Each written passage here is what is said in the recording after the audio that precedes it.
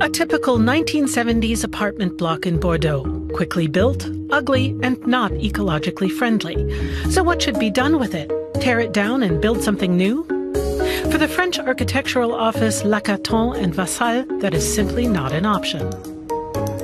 We should never demolish, because always we have to consider what is already there, this memory, this life that people spend there, even in difficult conditions. 530 public housing units, small and dark.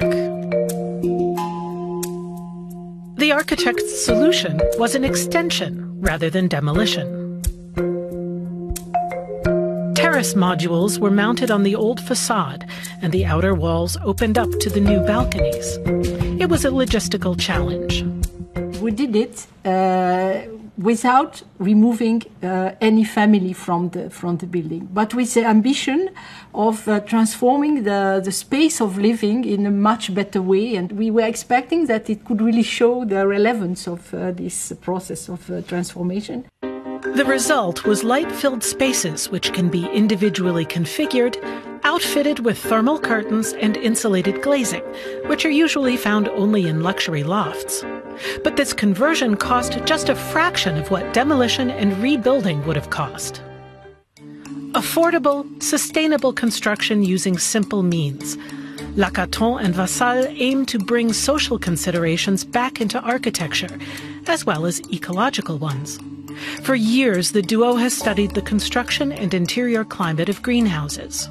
Already at school, we were interested by greenhouses. I think it's also linked with transparency, that we really are interested in our architecture. And the idea of playing with the climate and not fighting against.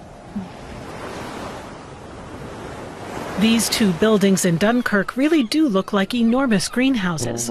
By the 1990s, all that remained of the shipyard in the northern French city was a warehouse, earmarked to become a museum space.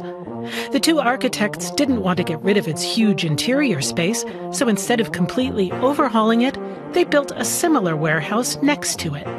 Now it's one of France's most spectacular exhibition spaces. The Pritzker Prize is recognition of the timeliness of the duo's approach to building, honoring what's already there and using minimal means to achieve maximum effect, with an emphasis on sustainability and affordability. In a way, we are quite never at the same opinion, but at the end we agree on everything. So I think it's something like magical.